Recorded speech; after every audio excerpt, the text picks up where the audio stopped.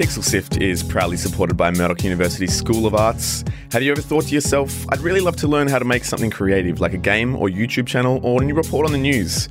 Well, you should have a look at what is on offer at Murdoch University. They'll give you the skills to hit the awesome creative goals you're aiming for. Keen to learn more? Have a look at murdoch.edu/arts to find out what they've got on offer. That's murdoch.edu.au/arts, or you can search Murdoch University for more information. Murdoch University School of Arts, proudly supporting Pixel Sift. Pixel Sift.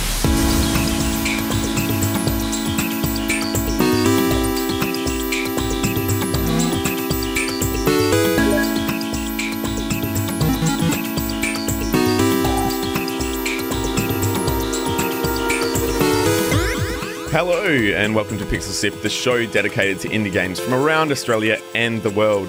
My name is Scott and joining me tonight is my co-host Gianni. How are you today, mate? I am going fantastic. I'm very excited for this episode. We're going to learn a lot about our guest today. Undoubtedly. And joining us this week, of course, is our guest, Dr. Dan Goulding, Senior Lecturer at Swinburne Uni, host of ABC Classics Screen Sound and composer for many games such as Untitled Goose Game, Push Me, Pull You, and The Haunted Island, a frog detective game. Thanks for joining us, Dan. Yeah, it's my pleasure. Thanks so much for having me on. So we're really looking forward to learn a bit about how you put together the music for these games. We're also going to ask you a lot about being a games academic and looking into screen culture and all of that sort of stuff, as well as being a radio host and author of multiple books. So many talents, so little time. Let's get into it. Hey there, if you're enjoying the show and you want to hear more, subscribe to Pixel Sift on Apple Podcasts, Pocket Casts, Spotify, or listen on pixelsift.com.au. See you there.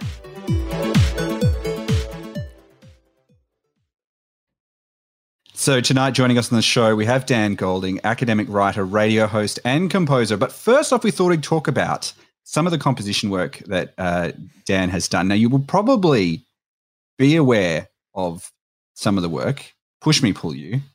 Definitely if you've been watching Pixel Sift. Definitely if you've been watching Pixel Sift. The Haunted Island Frog Detective game. And Untitled Goose Game.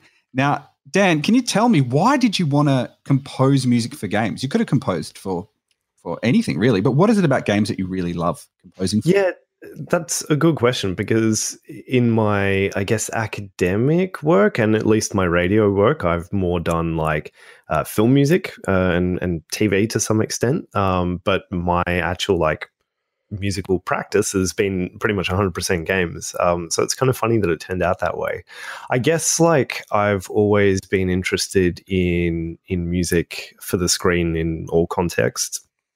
And then kind of just got the opportunity to make some music for games. Push Me, Pull You was the first soundtrack for a game that I did. And, that was just such a unique and fun project. And I think what I love about writing for games is it gives you, I think, a little bit more freedom to work with really different musical palettes, which is definitely true for a bunch of the games that I've done. But also, I think... this is a little bit of a weird thing to say, but it's less rhythmic than screen, like film and TV music. How so?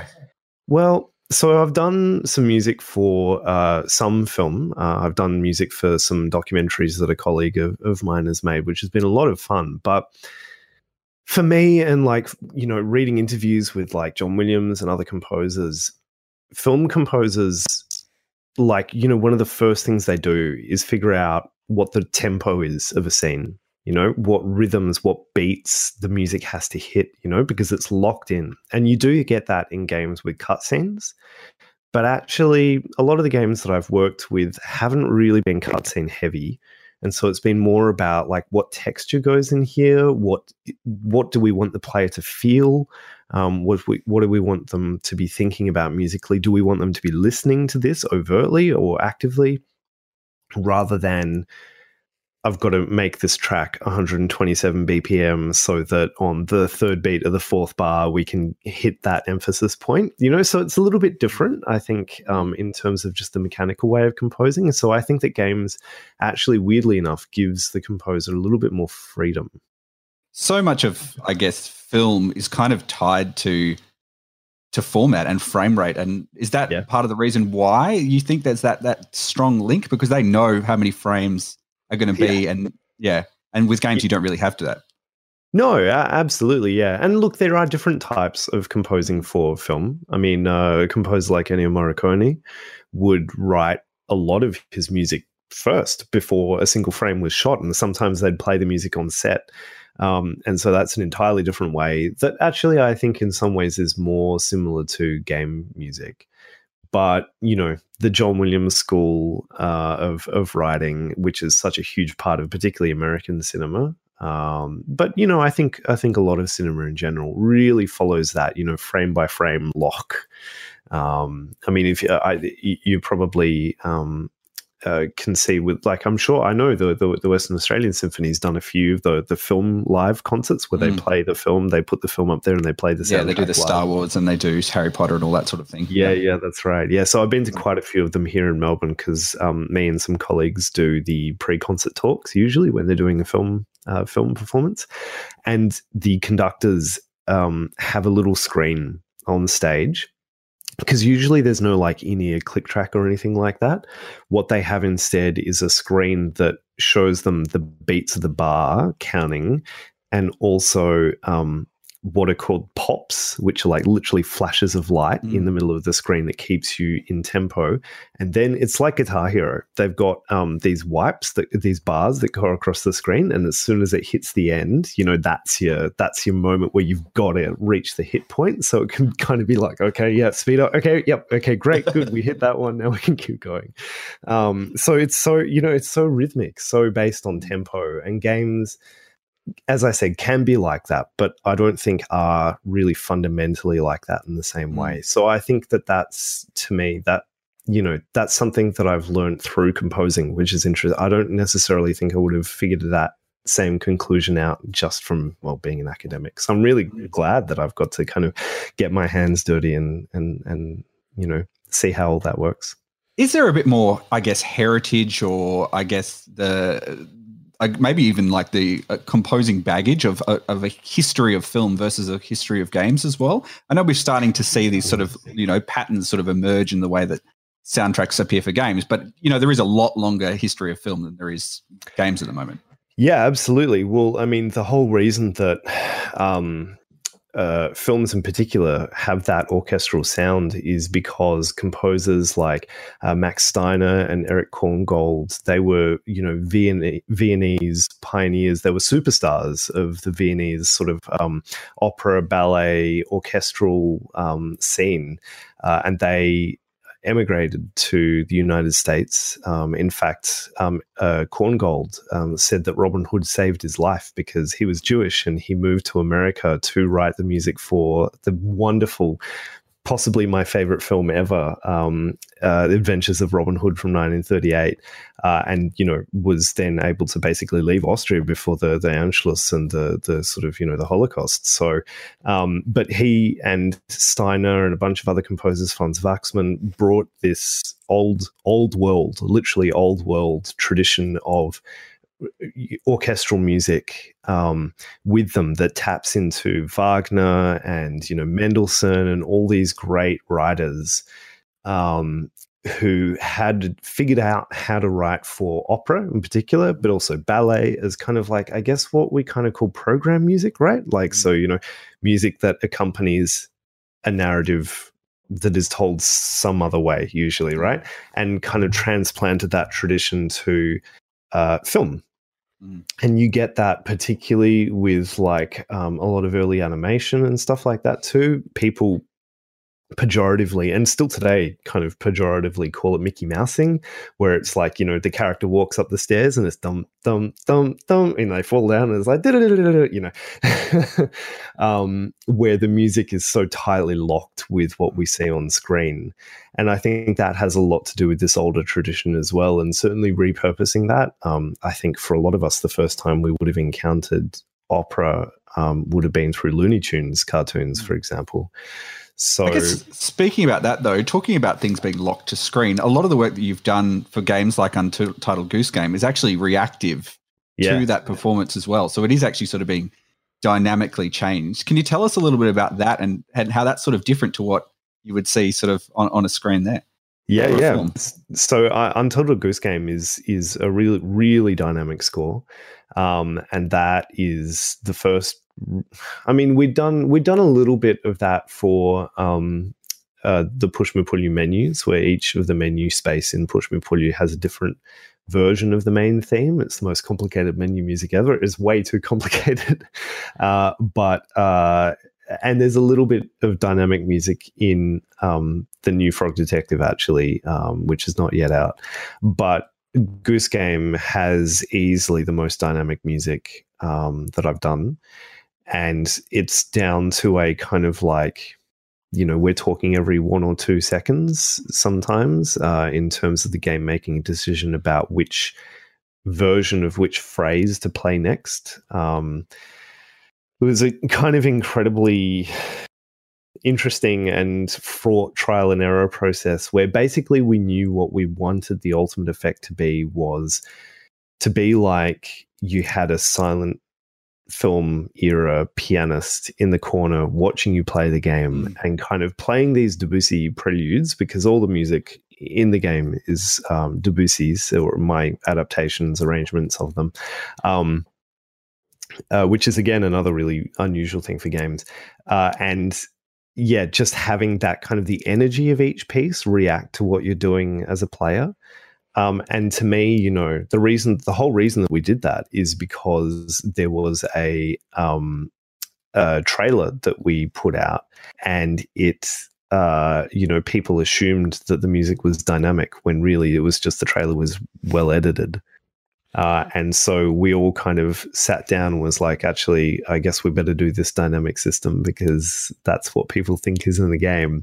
But none of us, nobody who worked on Goose Game, none of the 4 house guys, nor me really knew how to do that. I think we sort of saw dynamic music as a big, those old maps with like "Here Be Dragons." Like that was our understanding of how dynamic music worked. So it was a long process of trying to figure that out. Yeah.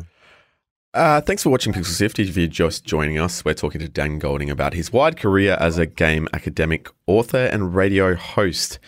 Just touching on what you were talking about there, Dan, using Debussy's Prelude No. 12 Minstrels for much of the music in the game. I read on The Verge that you ended up splitting the song into about 400 stems. That obviously need to kind of be able to dynamically, again, touching on the dynamics of the game and the score, need to be able to kind of work together continuously or at any given time. I mean, how do you pull that off, both as a composer and as a sound designer as well? Yeah. Well, so yes. So basically, there's 2 different performances of that prelude. There's one which is more or less what you would hear if you put on a performance, from a CD.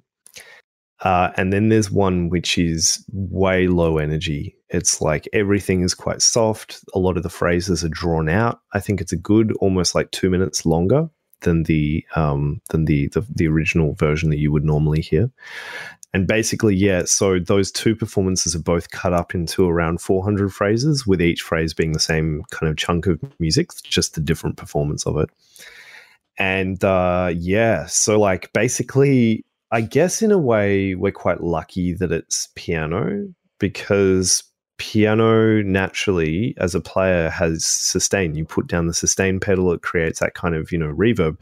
So basically what we did was we got each of those like 2-second stems and, just made sure that the reverb plays out on each of them, so that if you play one and then you play the next one after that, it just sounds like they've held down the sustain pedal rather than 2 tracks have been put together, two stems have been kind of forced together, because, it can be going between the 2 different performances at any given time.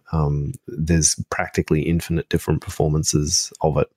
So it was a matter of... How do you organize that, though? What did you use to kind of break them down? Is it some sort of system or naming? To break it, to do that split with 400. Yeah, like how do you even think about 400 stems in one particular thing and make that actually into something that can be put into a game that can be done programmatically? So we started off, basically I split up the piece of music as though you would if you had sheet music. So if you were being a musicologist and identifying each phrase, I did that. And that was about 65 stems. And that was just not enough because some of them were like 8 seconds long. So it meant that you would do something kind of sneaky as the goose and then you would get chased, but like the music would still be sneaky for 4 seconds and it just it felt wrong.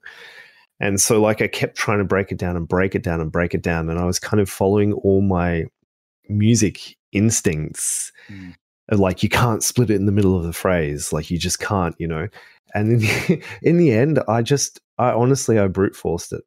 I just set my program, which is Logic. I basically set it to split the entire thing up into every 2 beats.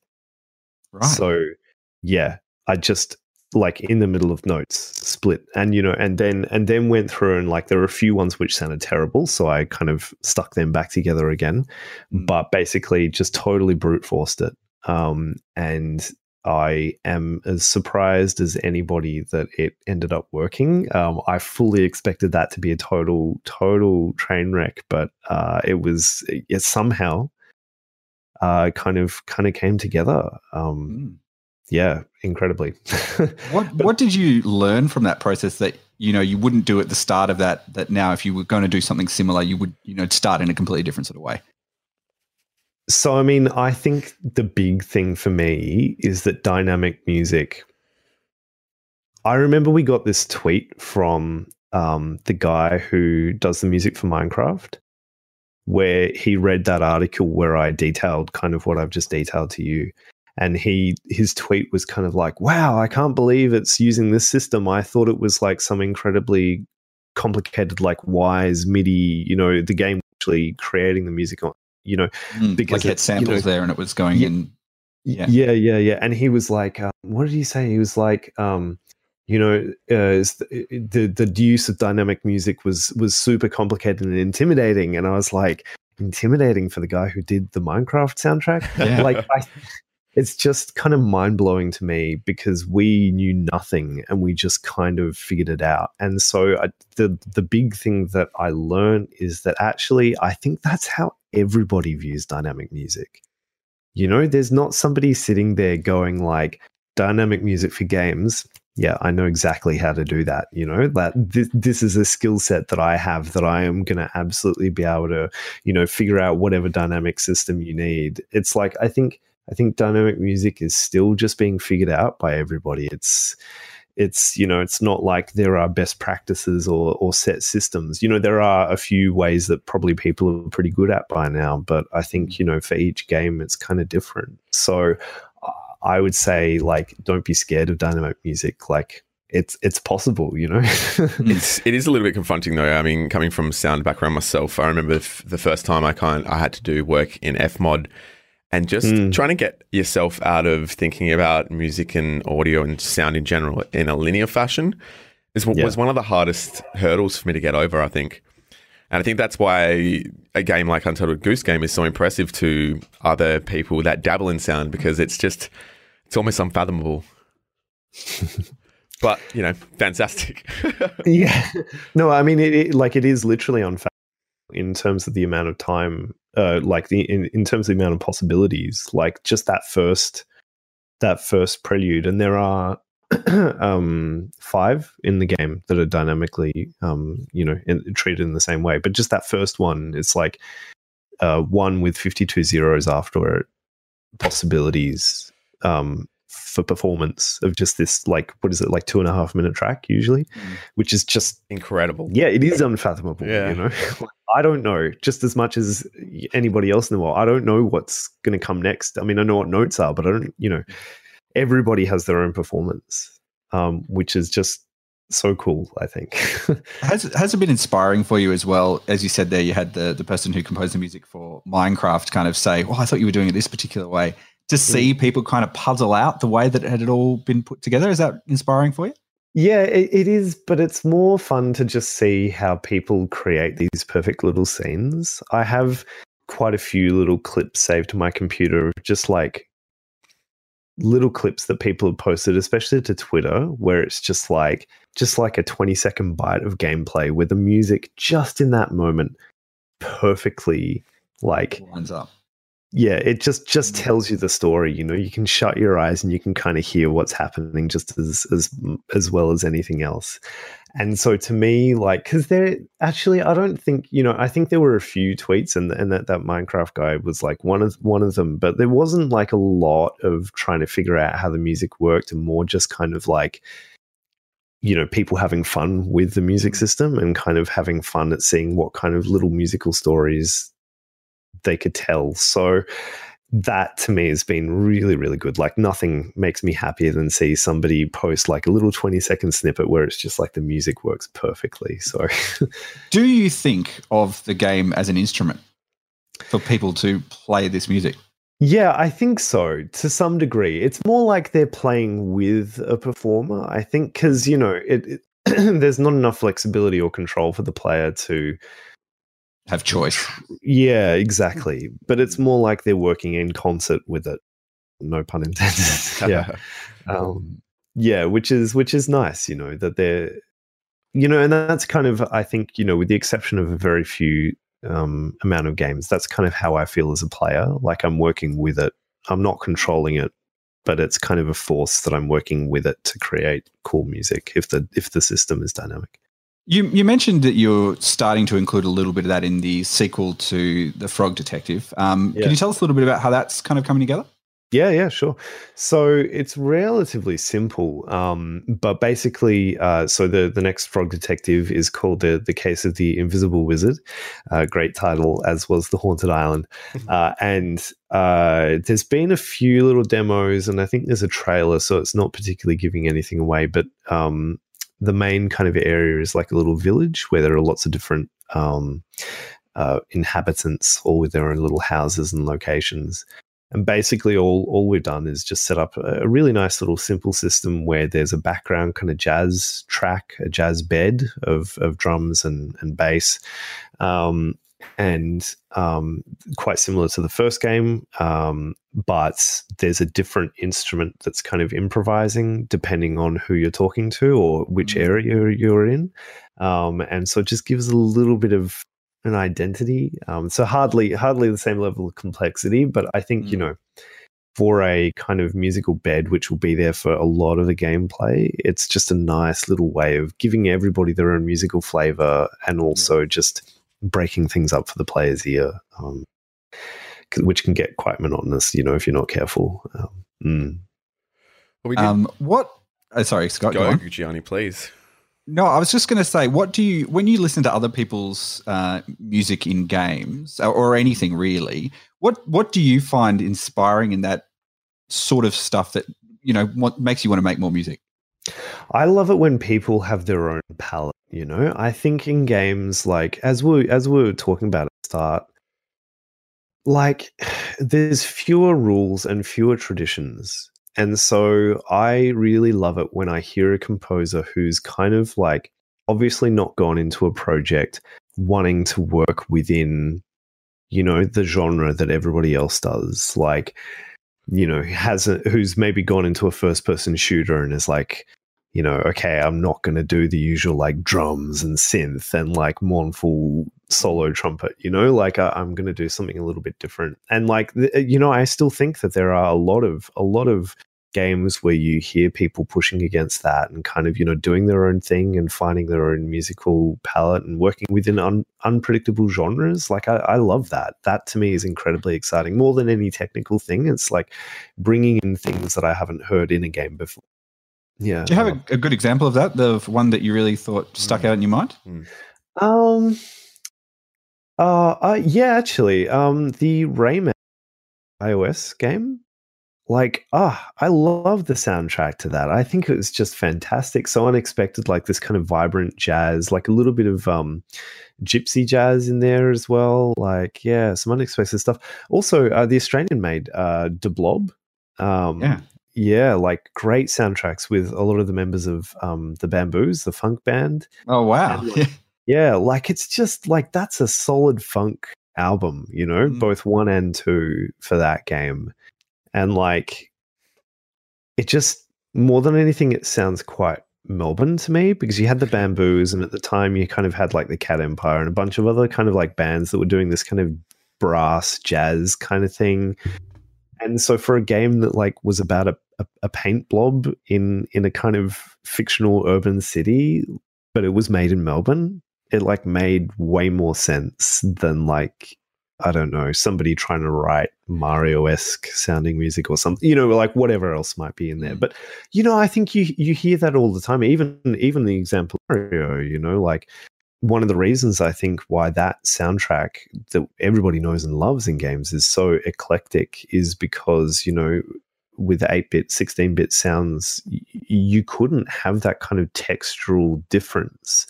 So you had to use weird and unusual genres like sambas and waltzes and merengues and, like all these strange, like ragtime, like rhythms that, still stand out in people's memories today because they were kind of forced to by that lack of musical text, like a piano didn't sound like a piano. So, so I think that's kind of always been there in games to some degree. I just, that I love about game music. Yeah. If you're just joining us, we're talking to Dr. Dan Golding. We're talking about composition of games like Untitled Goose Game, Push Me, Pull You, and programmatic music. Dan, you wrote in your book, Game Changers, talking about a moment you had when you were first studying your PhD and you were at a party and someone else's mum was there and you found out that she was studying a PhD and you thought you might have this shared experience, but it didn't go that well. Can you tell us a little bit about when you told her that you were studying a PhD in games? Yeah, wow, that was a while ago. She was, as you say, I was expecting maybe some kind of solidarity because like everybody who's doing a PhD has like a weird esoteric subject. That's just how PhDs work. She was reduced to like actual fits of laughter when I told her about games, and like her husband came across the room to kind of like remove her from the conversation because he realized something weird had sort of gone on. So I guess that was her response to the idea that you could write a PhD on games. Yep. Has that changed? Great question. I think to some degree it has, but it really depends on the circles you're in, and I think probably the generation too. She was of an older generation, and I'm still not entirely confident that if I spoke to someone of her age, not to dismiss people, there are plenty of great even games academics who are older, but I think in terms of a general rule, I wouldn't be entirely confident about making the same anecdote at a party and not getting the same response. But I think in general, like people are a little bit more on board with the idea that, if not you can study games in an academic context, then at least that games are kind of just a part of culture, How do you introduce yourself in a pre-concert talk, say at the MSO? Well, see, I'm usually for movie. I imagine you can probably say, right? That's probably the right.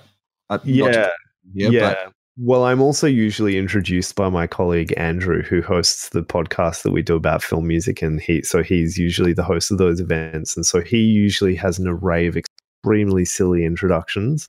I think at one point he introduced me as one of Tatooine's #1 moisture farmers when we did the Star Wars pre-concert talk. So I don't think there's a lot of seriousness in those introductions. But I do take your point. I mean, in general, like I think that the doctor goes a long way in front of my name. But at the same time, like people are going to think what they're going to think, and I think it's more about winning them over through the content of the talk rather than a particular title or job description. The main premise of your book is kind of looking at sort of identity in people who play games. Can you tell me, we see these things that as recently as, almost last week when the most recent Pokemon game came out, there was this really loud group of players who completely dominated the conversation but were not representative really of the people who have been purchasing that game, that sold 6 million copies, and they were talking about boycotts and stuff. What do you think about that now in the context of writing that book in about 2016?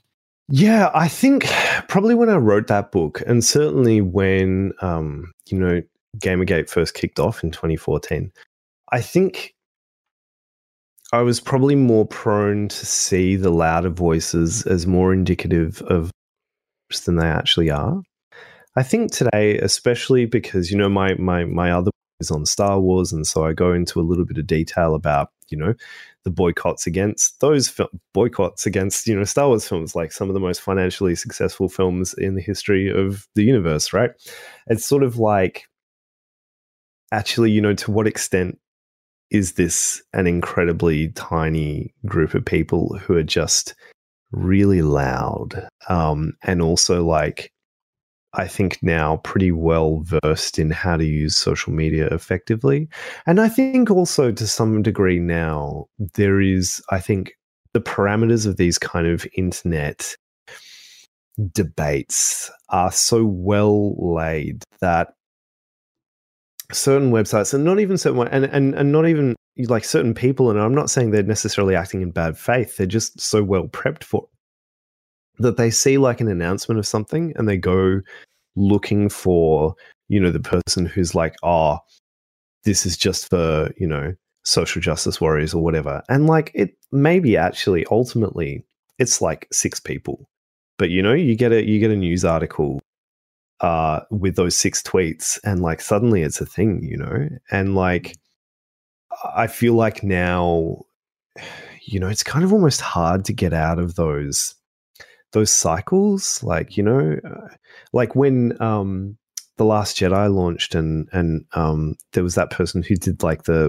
can't even remember what they called it. It was like the the defeminized edit or whatever, where they cut out the women, and it was like 40 minutes long or something. And it's sort of like, it's not clear to me that wasn't a parody to begin with, because it's so ridiculous. It is so ridiculous. And it's hard to imagine somebody sitting down and spending hours of their lives doing that seriously. And look, maybe they did, but it's just sort of like, I'm kind of interested in how to break out of these kind of, because like we know, right? In December, probably someone will, when the Rise of Skywalker comes out, probably somebody's going to say something pretty, ill-informed on social media. And like, do we talk about that, or do we talk about other things? Do we try and find what is representative of a larger response, or not even Star Wars when the next game comes out or whatever, right? Like, these are just reoccurring patterns now. So I think, yeah, certainly in terms of how that's changed since I wrote the book. Yeah. What do you think about how game companies and I guess film producers kind of position their property for ownership of fans? Like, they rely on that. They rely on those super fans. What position does that put them in when people feel this entitlement towards the artwork? Yeah. Yeah, games especially. I think films to some degree have, for whatever reason, maybe it's just simply because they're older, or perhaps less, took them longer to be engaged with the fans through the internet, etc., than games. But I mean, like games especially, I mean, you have those sort of marketing campaigns where still Sony taps into this idea of like literally like the slogan of "for the fans," and I think, gosh, you could go back to Mass Effect 3 and that kind of capitulation to making something more acceptable for the fans. Or, I mean, I suppose maybe the Sonic example is one where that's happened as well, though. Yeah. Right. Exactly. Yeah. I was just about to say in terms of, well, cinema, but I suppose to some degree crossover with games. But yeah, I think it must be hard for them to gauge again how real this is, and like how, like, is it actually people being outraged, or is it just like some loud people? In the case of Sonic, I think probably they did successfully gauge that this was a genuine widespread reaction to that trailer. And like, yeah, I think it's tough because game culture especially spent a lot of the 80s and the 90s being attacked by the outside, right? Politicians, mainstream press, whatever. Games are violent dumb things for dumb people. You know, that's the line that I think it was very easy to feel sensitive to as a self-confessed game fan during that period, right? It was just relentless. And there was very little example of any kind of meaning ascribed to it. And so I think because of that, games companies, you know, probably fairly reasonably, decided to kind of bunker down and tap into and help create a game culture that was about interiority, that was about feeding this kind of, yes, we're gamers against the rest of the world. Kind of a tribalism sort of thing? Yeah, for sure. And like, you know, there are very good reasons for that. But I think in the end, it's created this environment where like games companies are really, you know, they, especially the bigger ones, feel really beholden to their fan base and, you know, the games press, I suppose, and kind of the very, very tight and very reactive relationship between all of those different factors that it's really hard to break out, and really hard as well, I think, for creators to say something meaningful. You know, you get all those interviews where, like, of course, the director of, I don't know, you know, Call of Duty, whatever, is going to say this game isn't political, because like we see what happens when they admit that, like, yes, obviously to the rest of the world, the game is political, right? You know, like everybody knows that. But we have to pretend like it isn't because we know what happens when they admit that it is. So it's, you know, I think it's a really tough thing. I don't know. I don't envy any game company. You don't have the solution for that particular conundrum? Not really. Yeah, it's like a terrible diagnosis that I offer and not much of a solution. Where do you think the good conversations are happening around games? I mean, look, I'm increasingly optimistic about these kind of conversations around games. I think that still, you know, there's a lot of reasons to be pessimistic. I think, you know, great games creators are lost to the industry year on year through burnout, through instability, you know, not having jobs, through bullying, through harassment, etc. But at the same time, you know, like I think there is some really, really great stuff that's happening around independent development in a lot of different countries. I think there's a growing realization that every nation has its own kind of, not even every nation, every city kind of often has its own independent games culture, particularly in Australia. You know, I think Australia has such a unique games culture. Brennan Keogh, who's a researcher at QUT and a sort of sometime games critic, you should get him on the show. He's fantastic with this kind of stuff, you know, like he's just done a fantastic, huge research project talking to game makers all over Australia. And I think the way that he's broken down where we are as compared to Canada, which is often we're compared to, sort of Canada is seen as aspirational, but you know, he's very good at sort of saying, well, like Canada has its own problems and strengths, but Australia has its own strengths. And you know, if we're going to build a games industry here, we should look at what we actually already have rather than trying to create something that doesn't exist here. And so I think that kind of honesty and realization that, you know, games culture comes from people and places, that's so exciting to me, and I really hope that we see more of that built into great stuff. Yeah, it's an exciting time, and I'm sure, Dan, we could talk to you all night. And we just, I feel like we could have this conversation for a really long time. But we will have to wrap it up. So if everyone is keen to hear a bit more of Dan, you can hear him on ABC Classic for the Screen Sounds program.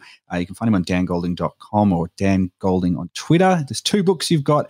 A book that you wrote with Lena van der Venter called Game Changers, which looks at sort of identity around gaming and also that sort of question around Gamergate, as well as Star Wars After Lucas. Dan, thank you so much. It has been fascinating and a real pleasure.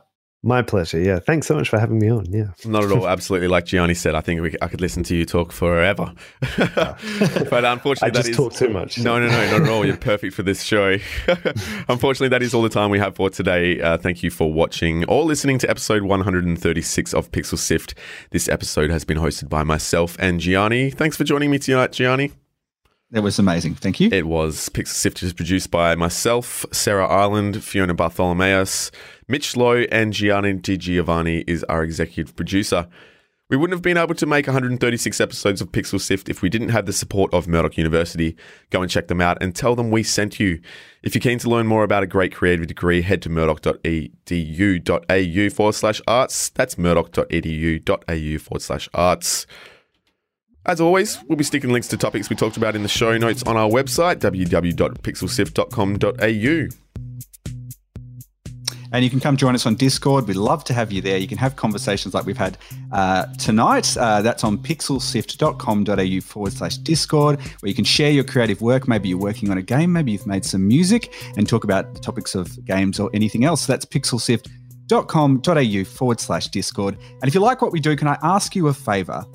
I'd love for you to go to your friend's phone and subscribe us. We've got 2 podcasts now. We've got the Pixel Sift podcast you've just listened to and a brand new one that we launched this week called Mainstream, which looks at AAA games and some of the bigger high-profile titles. They're both on all your podcast players, but if you can tell them that you think we're good and that we should give us a listen, we'd really, really appreciate it. Yeah, tell us that we're good. We love it. Our next episode will be on the 12th of December, and if you join us the next week on the 5th... Wait, that doesn't matter. On the 7th. We'll switch it around. It's 5th new episode, so next week we've got a brand new episode. 5th. On 12th we'll do. If you join us on the 12th, it'll be Pixel Sift Plays, where we play some of the indie games that feature on our show. That is all for this week. Thank you for joining us, and we'll catch you next time.